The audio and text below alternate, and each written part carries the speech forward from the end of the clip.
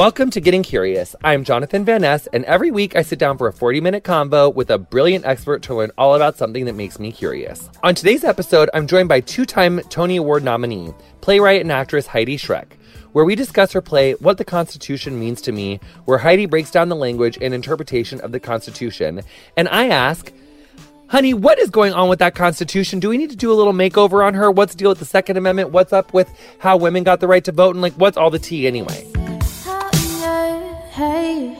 Welcome to Getting Curious. This is Jonathan Van Ness. I'm very, very, very excited. Our guest this week she is a playwright. She's a creator. She's an actress extraordinaire. But her name is Heidi Schreck. Welcome. Thank you so much for having me. But I'm really excited for this episode because I've been wanting to talk about the Constitution for a long time. You too? Yes. Okay. You too? Me too. Us too. Yes. Yes. But yeah, so you too. Your play is literally about it's what the Constitution means to me. Yep. That's the name of it. That is the name. So what, you're minding your own business. You're like a young American girl running through the fields of Wenatchee, Washington, the apple capital of the world. Wow, literally running through the fields of Washington. I just orchards, guessed. The orchards. Yeah. And you become obsessed with the Constitution. Yes. When you're 6, 8, 12? 15. 15, yes. Kind of a late, like when everyone else is getting obsessed with driving, you're like, let me get my hands on this Constitution. Yeah. When did you get bit by the Constitution bug? I mean, it was, I had a mercenary reason for becoming obsessed with it. I really wanted to go to college, and my mom had this idea to have me do this contest because she knew it was quite lucrative. So she proposed that I do this contest where I travel the country giving these, rousing, inspirational speeches about the Constitution at American Legion halls. And I did that, and I won so much money and was able to pay for my entire college education. Holy shit. I mean, I went to school in 1989. To send a girl to college, to a state school. You went to college in 1989? In 1989, yeah. Bitch, what are you using for your skincare? Fuck the Constitution. Did you and the devil have sex or something? Your skin, honey. Thank you so much. I have had sex with devils before, but I think I had very oily skin. I had a lot of acne, and I think that served me later. Good for you. Thank you. Wow, we literally look the exact same age. I don't think that's true. I think you look much younger than I do. Could not be any more true. So you're 15, you're in Washington, and you do a rousing speech contest of the Constitution, which honestly, I've never heard of this tour circuit. I didn't know that it existed. Oh, yes. Is it still around? It's still around. You can still make a whole bunch of money this way. Kids? Yeah. So what do you just go reenact the Lincoln Douglas debates, kind of, but with the Constitution? It's a little different. You have to give an 8-minute prepared speech about the Constitution. I think that's because I played, I was in The Crucible in high school. Oh, so it was on the forefront of your mind. But what was the crucible of the Constitution for you back then? For me back then, the idea was that, this crucible is this kind of melting pot, or this place that people come together to sort of battle out ideas and ethical notions. And so I gave a speech about how it was this kind of, I don't know, I was very into magic and transformation. So how is this sort of hot boiling pot of transformation and magic and yeah. So through doing these tours, though, you basically accidentally memorized the Constitution. Sort of. Well, kind of it really because well. There was the second part of the contest, which is where you had to draw an amendment or article from a hat. So every year they chose 3 amendments, 3 articles, and you had to study them and then be ready to speak about them extemporaneously for 5 minutes.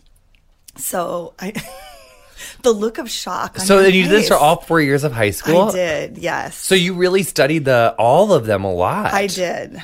So we come over from Britain. We're minding our own business. Sure. The 13 colonies. Was there 13 colonies right off the bat? There was, right? Or no? Yes. Well, I don't know what whatever. you mean So there's by right 13. off the bat, but yes. Well, right when they eventually. came over, or was there New England first, and then Georgia came later or something? Pretty quickly, there were 13. Okay, so pretty quickly there was 13, and then but then we were no more of this, no taxes. Boston Tea Party happens. All this stuff happens, Revolutionary War, and right before the Revolutionary War, we wrote the Constitution in the midst of it? No, afterwards. So after we gained independence from England, the states were basically trying to figure out how to come together as a nation, like what would unite these states that were now liberated from England, and right? they loved like their state power, like that was such a big deal. It was a very big deal. Yeah, the state power was considered very important, but they knew there's something. I don't know if you remember studying Shays Rebellion in high school, but no, there was. To be honest, I don't remember it that well either, but I know that it sparked this question of like, how are we going to unite ourselves as one nation? So they had what was called the Articles of the Confederation, which was essentially a kind of constitution, but they wanted to come together and basically amend and rewrite the Articles. Make it official. Make it official, make it better, figure out how to unite all of these states. So they came together in the Constitutional Convention. I guess, when was that? 1789. They came together, very sweaty summer in Philadelphia. They met in these like hot rooms and just argued for days and days and days until they came up with this constitution. And how many articles was there at the beginning? Or how many like amendment, or what's it organized into? Well, the Bill of Rights came pretty quickly because they didn't want. There were many people who didn't want to ratify the document without a Bill of Rights. So those are the first, as you know, the first 10 amendments, and those. Oh, yeah. I didn't. Yes. I am not that good at the Constitution. Yeah, that's okay. So the first 10 articles of the Constitution. The first 10 amendments. The first 10 amendments. Yeah. So the articles basically. They're about the kind of the structure of our government, right? They give us the 3 branches of government. They talk about. But what's the order? The order? Okay, so the articles come first. Yeah, so in the little book, because when you come to the play. Oh, yeah, because like, spoiler alert, you guys. Fierce Play, she wrote this Fierce Play, it's like what the Constitution means to me, but instead of like a playbill, you get like the Constitution. Yes. So when you order the Constitution, you get your own pocket Constitution, which is like, honey, aside from seeing your brilliant ass, like that's reason we all need a pocket Constitution. I agree. So you open it up, and then what's it say? The first there's the preamble to the Constitution, which is "We the People." Yes, which is we discuss a lot in the play. Is who did they mean by "We the People" when they wrote it? They really didn't mean very many people. They meant they meant white male property owners, as maybe one of us. Which they go on. Room is one. So when they go on to explain that in the Constitution, what they mean in "We the People." Yes. So what do they mean? Well, I mean... What do they say? They say... Because that's like before ladies. That's before ladies were not considered was a part that the 3/5? What about the whole 3/5 bullshit? The 3/5 bullshit. Well, that was, of course, the kind of the greatest horror of the Constitutional Convention was that they agreed... there were many people who were abolitionists and anti-slavery arguing that... even at the Constitutional Convention, even at the Constitutional Convention, yes. And in 1789. Yes. So there's abolitionists even then that were like, this slavery thing is fucked up, you guys. Like, what are you doing down there in Georgia and South Carolina and stuff? Exactly. But those southern states had a great deal of wealth, obviously, because it was ill-gotten wealth and power. And in the end, they made... the most disgusting compromise. Wasn't it? Yeah. Kind of like, let's kick this can down the road, and we will no laws will change on this until like later. Wasn't that kind of what they said? I mean, technically, I guess they said they were kicking the can down the road, but everyone knew they were agreeing to ratify a constitution that allowed slavery in the South, which slavery was legal. Yes, in the South, but not in the North. Not in the North, but really bad. Because it's in the fucking South. I mean, yeah, horrific. And also, at the time, there were laws, even though slavery was illegal in many northern states, if someone were to run away to a northern state, I think they could be or were legally required to be sent back. I mean, it was, I wonder about Canada. Like maybe if you got to Canada, you were safer or something? Probably. It was such a fucking nightmare. Very difficult to get to Canada. Yeah.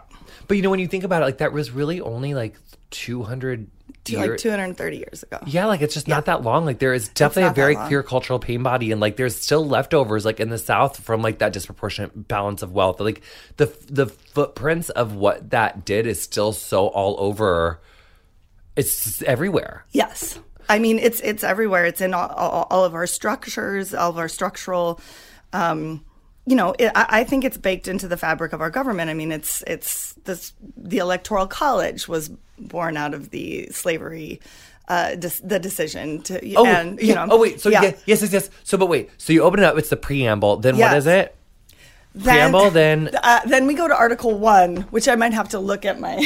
But so there's like 3 articles or 10 articles or something. How many articles? There's like a bunch of articles. Yeah, there's a bunch of articles. And then it's the amendments afterwards. Yes, beginning with the Bill of Rights. So we're gonna take a really really quick break, and then we'll be right back with more Heidi Schreck, more on the Constitution right after this.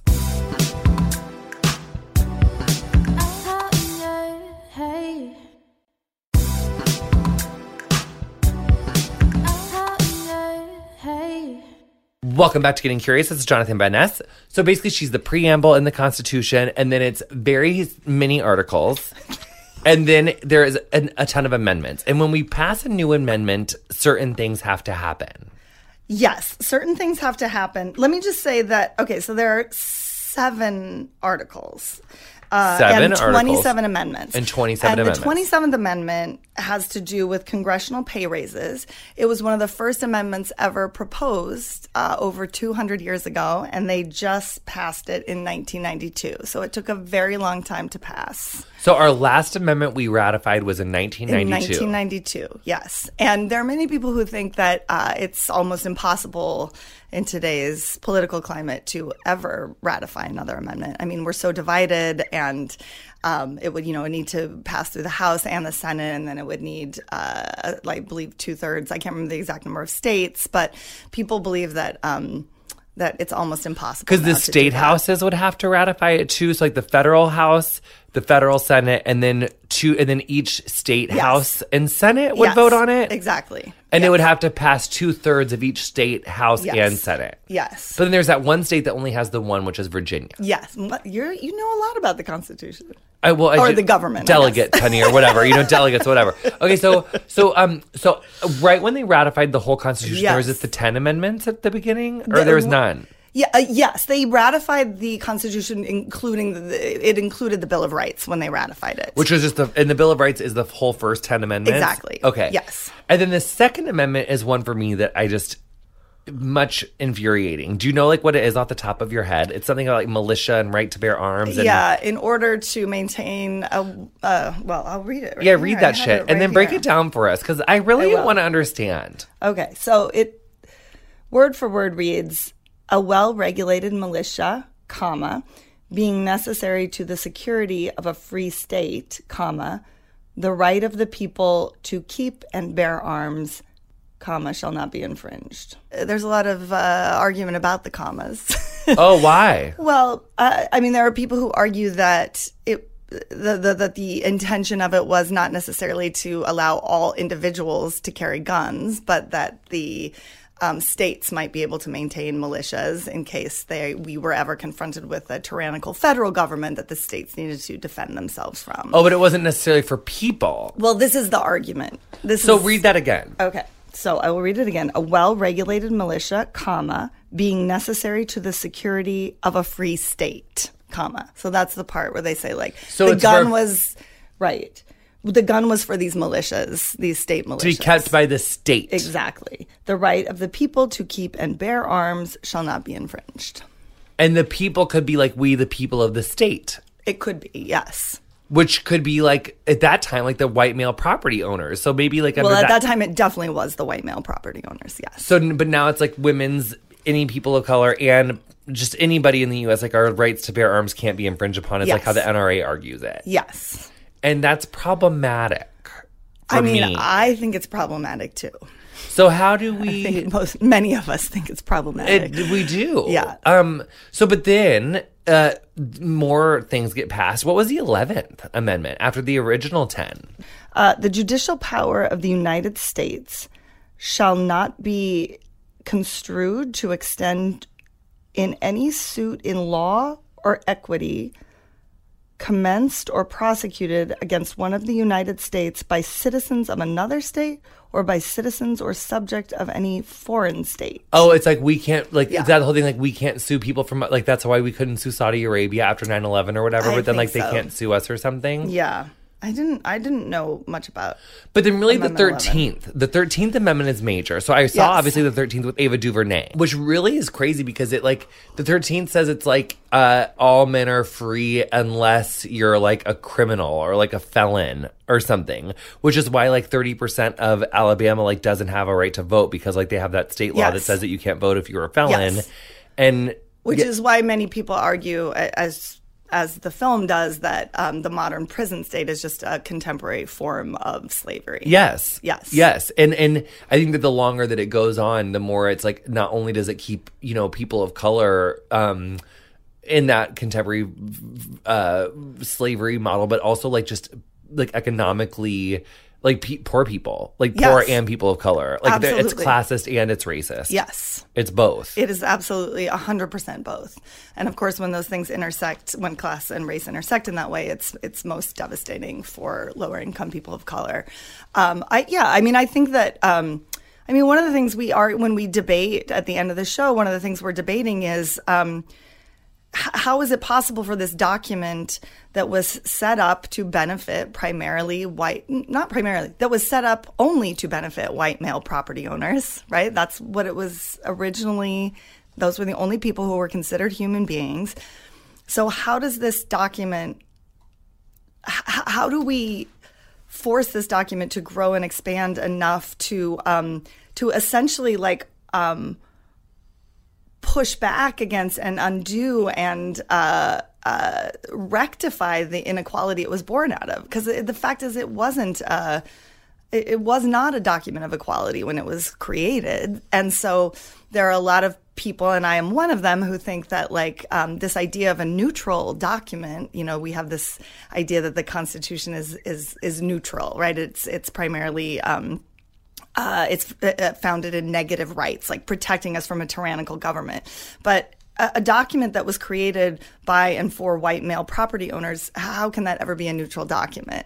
And so it's clear, I think, that we need to take a lot of steps to actively undo. Well, I feel like we've kind of have been doing that since trying to kind of do it since the inception of the Constitution. Because well, yes, that's true. So then the 14th Amendment, which is like obviously a very major amendment. Yes. What's her story? Her story, she's a wonderful amendment. So as you know, the 13th Amendment abolished slavery. The 14th and 15th Amendments set up protections for former slaves. Basically, Lincoln knew that just abolishing slavery would not necessarily result in any sort of equality for former slaves. So he and a group of people, including this guy named John Bingham, got together and wrote the 14th and 15th Amendments, which basically ensured that former slaves could vote, explicitly gave them equal protection under the law,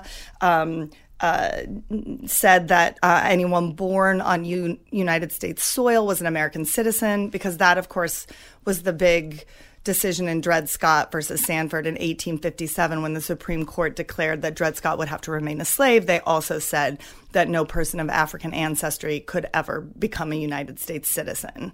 That in order to overturn that horrible Supreme Court decision, an entire civil war was fought. And that was in 1857? That was in 1857. It's one of the things that caused the Civil War? Yeah, Dred Scott's incredibly brave action. I think about Dred Scott all the time because he was living with his wife and his kids in Illinois. He was living as a free man and decided to risk that freedom deliberately to challenge slavery in this country. How did he do it? What happened? He got lawyers, and he did what we do all the time now, which is when we're trying to get a case to the Supreme Court. He took it through the court systems, got all the way to the Supreme Court to challenge. But Dred Scott was a man of color? Yes, he was a former slave. And he lived in, I don't remember where he was born, but he had been living in Illinois as a free man with his family. So he escaped for the South? 4 years. Yes. I think he was actually, he escaped and may have been, quote unquote, liberated by someone. But he risked that freedom to take his case to the Supreme Court and challenge, essentially challenge slavery. And the court said, no, you're still a slave. And what's more, no person of African ancestry can ever be a United States citizen. And so then from 1857, then the war started in 61. Yeah, exactly. And this was one of the cases that, that brought everything to a kind of conflict. Major. Yeah. And it was very major. And then when did women get protected in the Constitution? Well, some people argue that women are not protected in the Constitution even to this day. But what about the suffragette thing and voting? I mean, the 19th Amendment... 19th Amendment, The 19th Amendment finally gave women the right to vote in 1920. Which that, in and of itself, is fucking crazy. During the Titanic, women couldn't vote. Yeah, no, they could not vote. Nuts. When my grandmother was born, women could not vote, which it still shocks me when I think of that. So one of the terrible compromises that was made when the 14th Amendment was ratified is that they there were arguments to try to include women in the 14th Amendment, to say that that 14th Amendment guaranteed equal protection under the law and voting rights for women. But instead, people felt this would be trying to do too much at once. So they used, for the first time in the Constitution, they used the word male explicitly and said male citizens. Any male citizen of the United States had to be guaranteed the right to vote, which was terrible for women in many ways, because some states had already legalized voting for women, but the Constitution basically said... Oh, really? Yeah, there were a few states in which women could vote. I actually think Washington State, where I'm from, was one of them. And then the Washington State was a state in 1860? No, it was not. 1920. It was not. Yeah. Sorry. I don't know. I don't remember which states... But there were states... But Washington did allow women to vote before 1920. But basically the Constitution came out and said, yeah, this is not guaranteed on a federal level. Which is so horrific. It's horrific. Because it's like black women at the time were like not all of it. So like what? Like, yes, no. Yes. So black women weren't really freed under the only black men were? Not. Well, and you could argue that black men were also not really freed either, because as soon as these amendments passed, especially states in the South came up with all sorts of ways to still stop black men from voting. But technically, legally, black men were allowed to vote under the Constitution. Technically, legally, they were given full rights. Of course, that didn't happen in reality until the Civil Rights Movement, until the Warren Court, until we started passing laws to make that a reality. But because they did like separate but equal, or whatever. Yes. So fucked up. It's so fucked up. I mean, the whole history of obviously, of our country and of this document is a kind of horror show. Yeah. So, let's wait, but let's get to... Please. Yeah. So there is that. So you're minding your own business. You're a baby Heidi Schreck. You come up on this. So we're going to take a really quick break. We'll be right back with more Getting Curious right after this.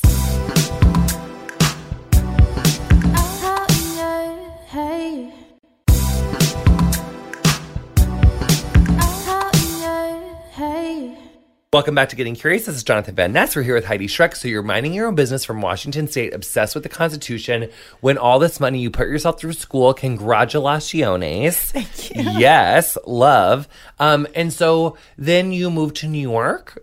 No, I went to the University of Oregon. That's where I went to college.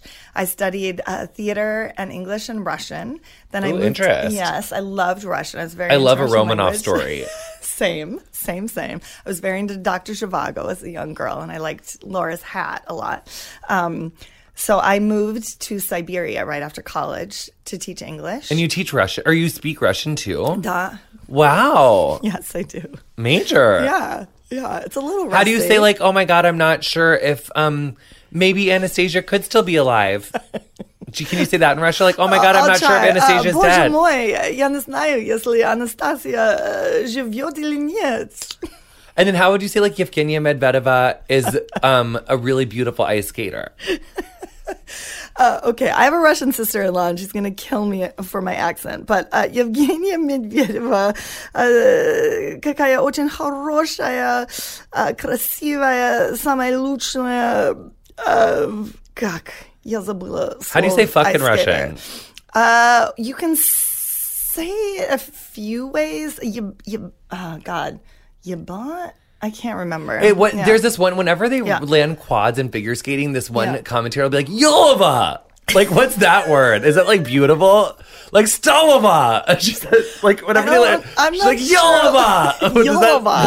Stelova! Yolova and like a Stelova, a Yolova. I'll have to play it for you after we're done recording. Yeah, play it for me and I'll see if anyway. So when did you realize that you wanted to write this play? What the Constitution means to me? Oh my God.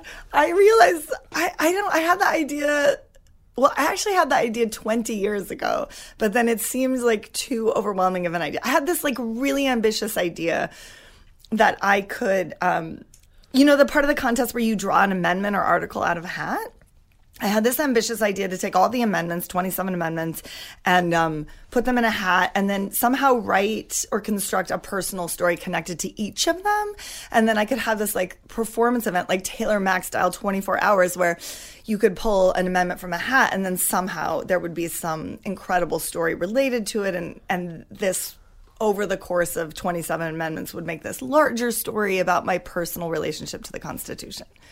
Was way too ambitious. Yeah, in 24 hours, it's like in Harry Potter, this 5-hour one, I almost had a breakdown.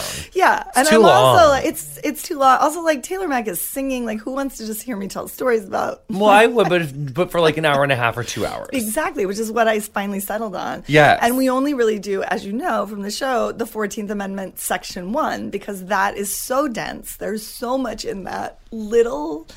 A series of like 4 clauses that I'm able to like tell the story of 4 generations of women in my family using that section. I'm able to like really do a deep dive into my own, position as a white woman in this culture, and it's well, without ruining the play. Yeah, tell us about what that looks like. Well, basically, it looks like.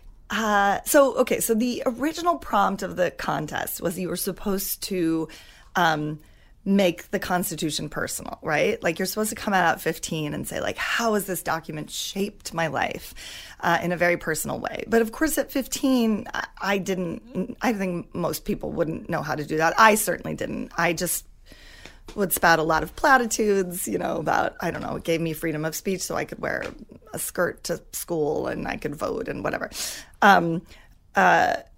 So I thought it would be interesting as an adult to say, like, what would it mean to really do that? Like, how has the document actually made me who I am? How has it affected my life choices? How has it allowed or circumscribed my life to happen? How has it allowed certain things to happen or prevented certain things from happening? And so I started looking into it. And of course, because I have this body, I started with birth control and with abortion. And then I started looking into the lives of the women in my family on my mom's side. And I have a long history of domestic and sexual violence on that side, on my maternal side.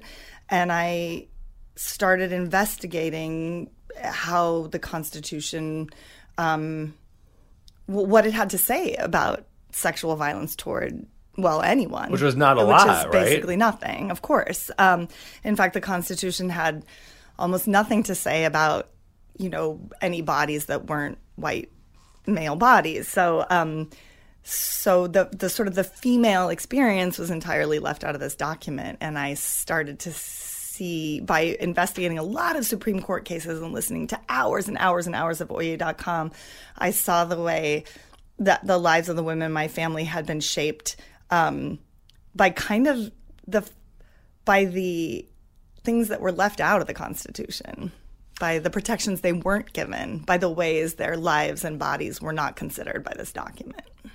And how do you see so then in the show, like what happens, like how does that like play out in the show? Because like when I explained like the premise of the show to my friend Julie, yes, it literally like she just like started to cry.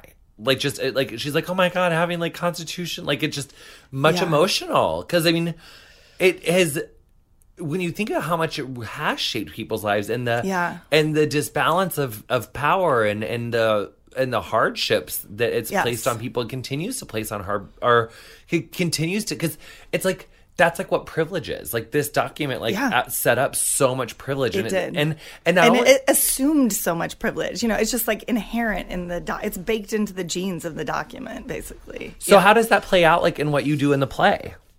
Like, what do you guys do with, like, how does that debate come into fruition? So the debate comes into fruition basically by the end of, I start the play as my 15-year-old self, very idealistic, really did believe deeply in the genius of this document and the genius of the men who made it. And I sort of trace my awakening at various ages to the ways in which... I concentrate because it's a personal story on the ways in which I was left out of this document, but also the ways other bodies, other people less privileged than I am, were actually overtly harmed by this document. So by the end, I come to a place where I did this while I was researching the play. I read all sorts of other countries' constitutions, and most of them, most countries have modern constitutions made in the 20th or 21st century, and they're fantastic documents. And I started to question, is it time for a new contemporary document? I mean, this document was revolutionary at the time. It's not now. It's very old. It's the oldest living constitution in the world.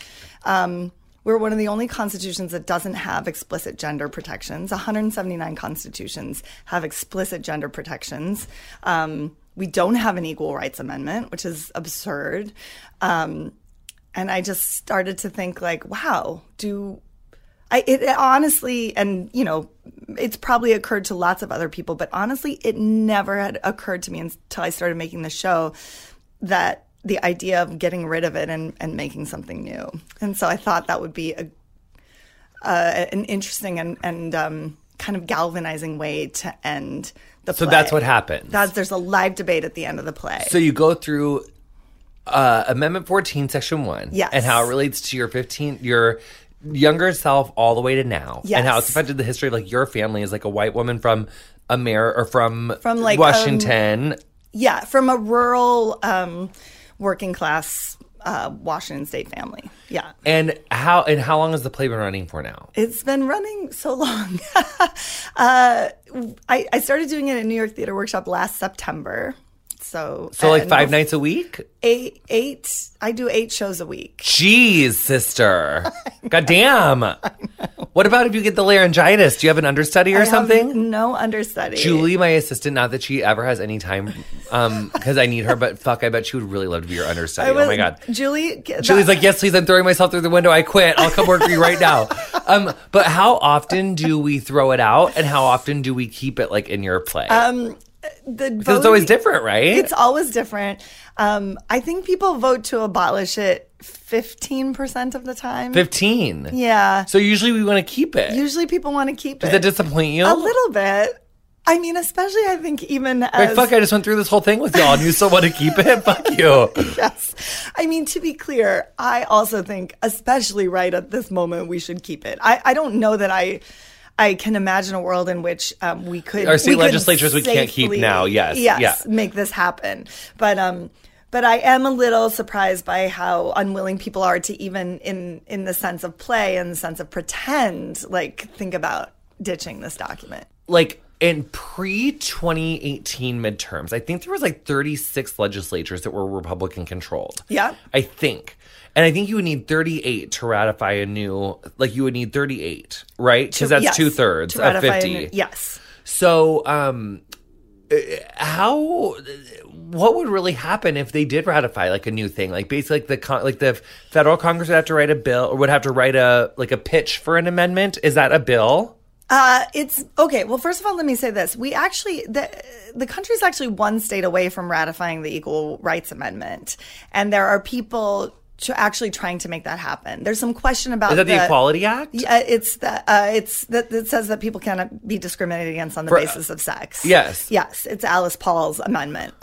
So we're actually one state away from doing it. There's a question about the time because there was a Does time that protect limit trans put people on or it. no? Well, so this is the question.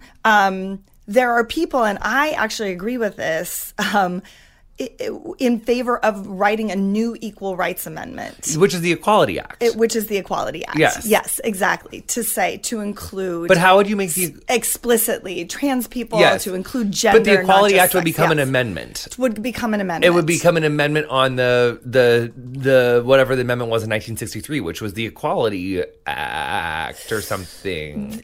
Are you talking about the Equal Rights Amendment? Yes. Yeah. So the idea, there is an idea out there to rewrite the Equal Rights Amendment that Alice Paul wrote and that almost was ratified in the 1970s until Phyllis Schlafly came along, or I guess 70s, 80s until Phyllis Schlafly and the Moral Majority came along and sort of torpedoed it. There's an idea to write a much more inclusive Equal Rights Amendment, which I think is a fantastic idea. So, but as far as like something good or bad happening, like neither one has the 2/3 to get it done, basically. Well, there's just I think we have to see what happens in the next election cycle. Because it's abortion in one of the amendments. Is that was Roe v. Wade? Is that like an amendment then? No, it's a Supreme Court decision. Supreme Court. And what's the difference between an amendment and a Supreme Court decision? So an amendment. So basically, a Supreme Court decision is basically a decision law of the land. A decision law of the land, and it's the Supreme Court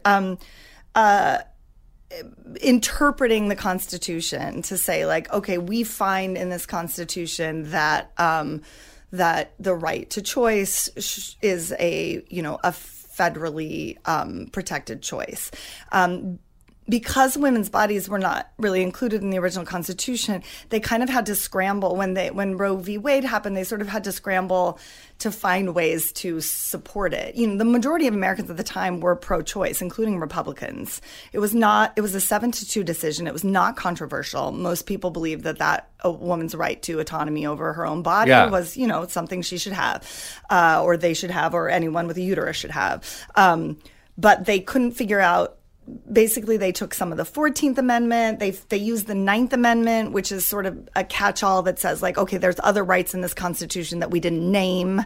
They used that to find a right to privacy, and they located a woman's right to have an abortion mostly in the right to privacy, saying it was a private decision between a woman and her doctor. Yeah. So it's not, the right to choice is not guaranteed by an amendment, which is why we need a better amendment for equal rights or equal protection. Yes, I think there are people who argue that if there were an equal rights amendment or an amendment that guaranteed equality to anyone of any sex, any gender, any orientation, that it would provide a firmer foundation for women to argue for the right to choice by saying, if I don't have the right to control my own body, my own reproductive system, then I cannot be considered equal to other citizens, to male citizens. So then this is the part in the yoga class where it's like, we've been here for 30 minutes, like it's yoga recess. So you can really say, whatever you want, but also like, what would your dream constitution be for yoga recess is really what I'm asking. What would my dream constitution be? Yeah, like how would you like throw it out and redo it if you could in like 2 minutes or less because I talk too much. Okay, I would... my dream constitution would. You can also take 4 minutes because, like, I'm fine making the next person wait if you're fine. Like, I'm totally fine with it. But my dream constitution would be similar to the Czech constitution or to South Africa's constitution, which provide more explicit human rights protections.